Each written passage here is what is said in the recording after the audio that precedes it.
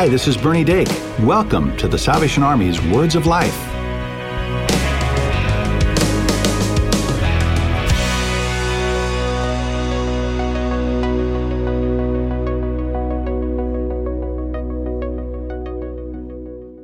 Welcome back to Words of Life. I'm Bernie Dake. And I'm Cheryl Gillum. We're so glad that you're here with us. Back in July of 2019, we were in the middle of a series on parenting. And on episode 7, we were joined by Salvation Army officers Steve and Connie Long. They shared their story and testimony of raising a larger family and the journey of welcoming their adopted daughter as their own. I think Cheryl can speak a lot about their adopted daughter. I would love to say, especially if Steve is listening, that these are two good-looking, hard-working Salvation Army officers, but Steve is someone you don't want to meet on any competitive court. He is super competitive, and I love that drive that he has. But they have a large family. They do. And Cheryl, you know a little bit about that. I do. I grew up the youngest of 7. Man. So I know a little bit about what it is to be a child in a large family, but not to parent in a large family. And then the gift that they've given that child to adopt them and just bring them into that family. I think that's a wonderful ministry for sure. Absolutely. Sharing a lot of love. Well, if you're a parent in ministry struggling with some of your kids' life decisions or just need some encouraging words from another parent, we know this episode will be a blessing to you. Enjoy. We'll see you next week on Words of Life.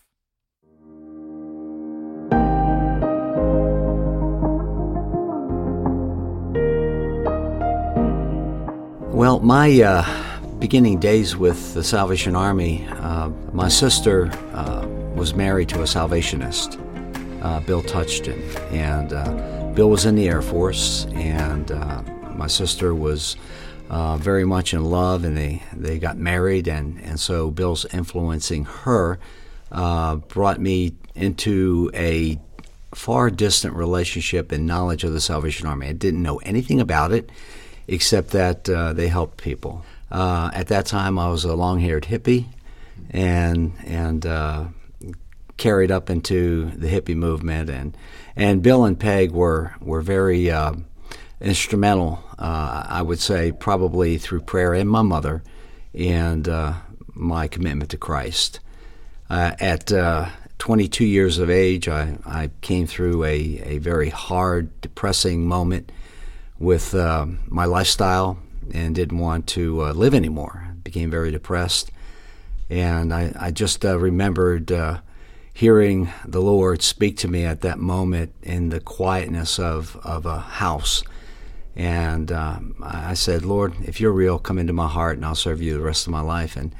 And sure enough, I just felt the wave of his forgiving presence just clean me inside and out. And I began to weep. I hadn't cried since my dad passed away at 14. And here, 6 years later, I'm crying like a little baby. My mother had come into the house a day later, and she said, well, what are you going to do now? I said, I don't know, but I have to serve the Lord. I've got to do something. And I'm thinking Peace Corps, Red Cross. And she says, well, what about your sister Peggy? They're in Tallahassee. And I said, well, let's go. And then the very next day after that, I was a volunteer bell ringer. And God just opened up the door and led me to where I'm at today.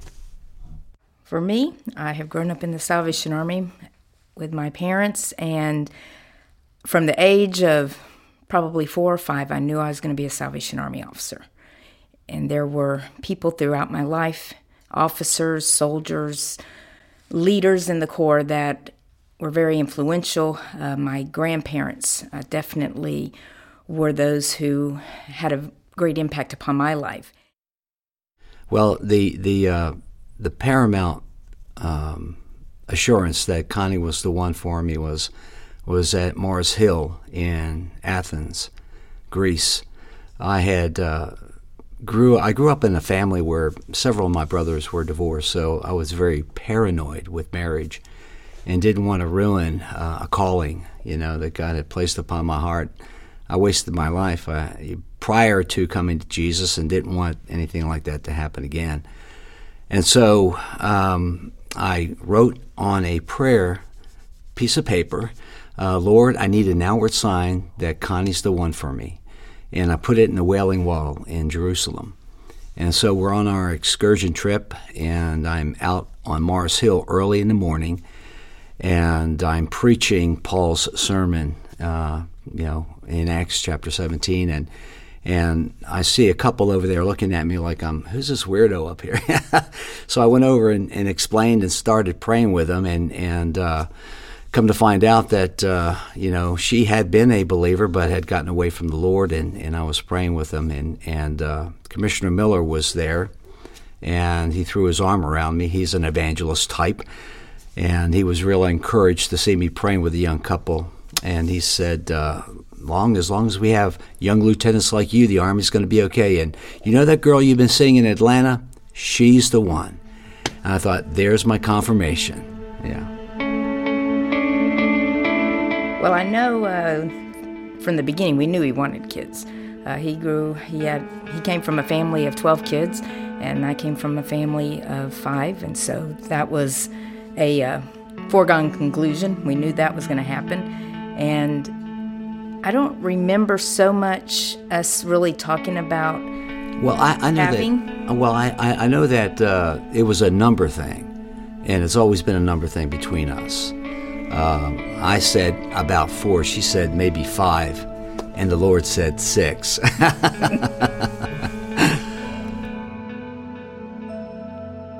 Well, our first child, Stephanie, we were just blessed with her, and she did not have a very easy coming into the world. She had aspirated some fluid, and it caused, we didn't know if it was meningitis or what was going on. And here my little baby has all these tubes and wires connected to her body, and it was heart-wrenching to see that. But fortunately, they were able to calm it down within 24 hours, and we were able to take our baby home with us. And then we had Kristen, who came exactly a year later on the same day. Then next came along our Kara, and she was born on Valentine's Day. And so after Kara, then our next one came. That's right. Well, Catherine, her parents came to our shelter when we were stationed in Winchester, and her daddy was a severe alcoholic, made a commitment to Jesus at the altar at our program, was with us for a while, and then he went back to the bottle, abandoned his daughter, and she was 14 and a half at the time, and we get a call. She had run away from several places, and then finally from the group home, and came and said needed help. And the Department of Social Services said, can she stay with you for a day? A day became a week became a month.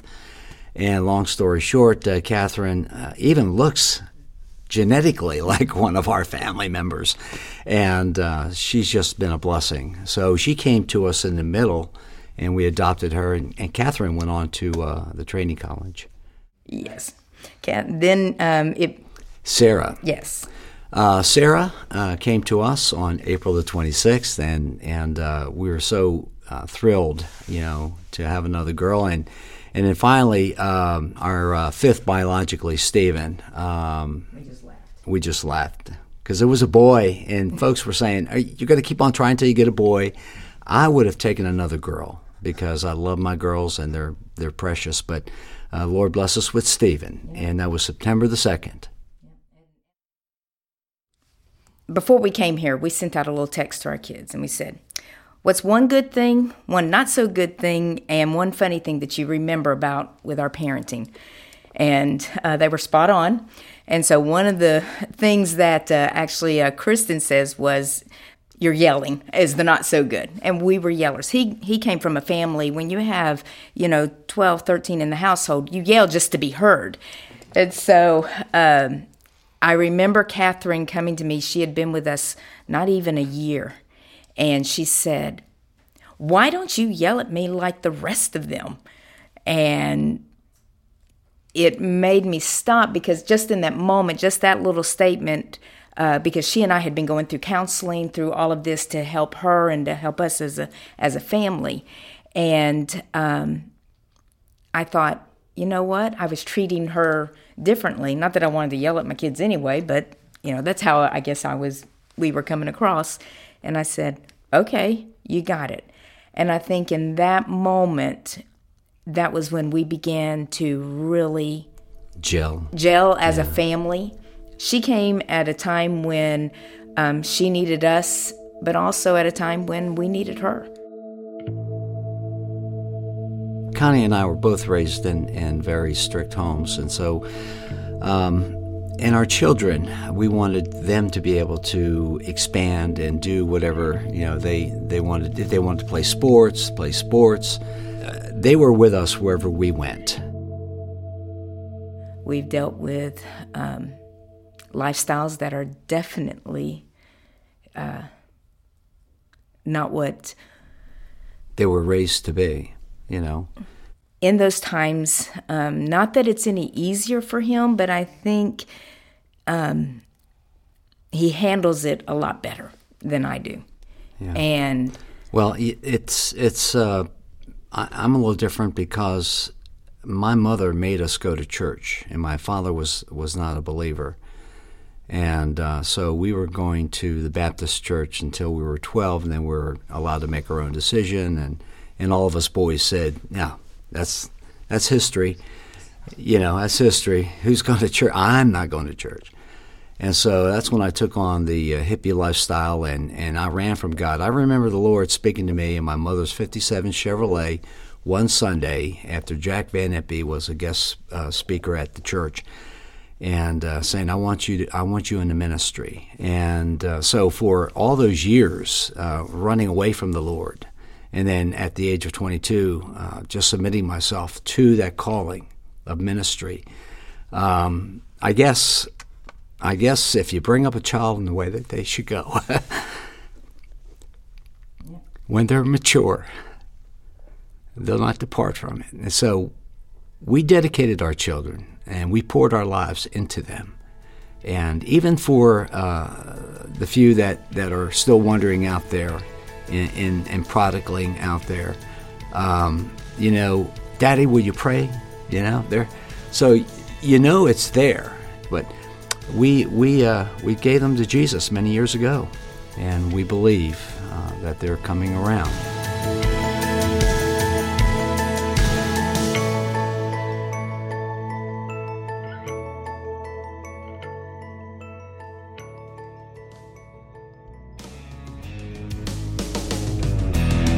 The Salvation Army's mission, doing the most good, means helping people with material and spiritual needs. You become a part of this mission every time you give to the Salvation Army. Visit salvationarmyusa.org to offer your support, and we'd love to hear from you. Email us at radio@uss.salvationarmy.org. Call 1-800-229-9965 or write us at P.O. Box 29972, Atlanta, Georgia 30359. Tell us how we can help. Share prayer requests or share your testimony. We would love to use your story on the air.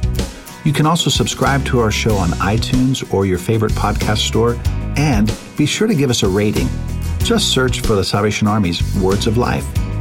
Follow us on social media for the latest episodes, extended interviews, and more. And if you don't have a church home, we invite you to visit your local Salvation Army Worship Center. They'll be glad to see you.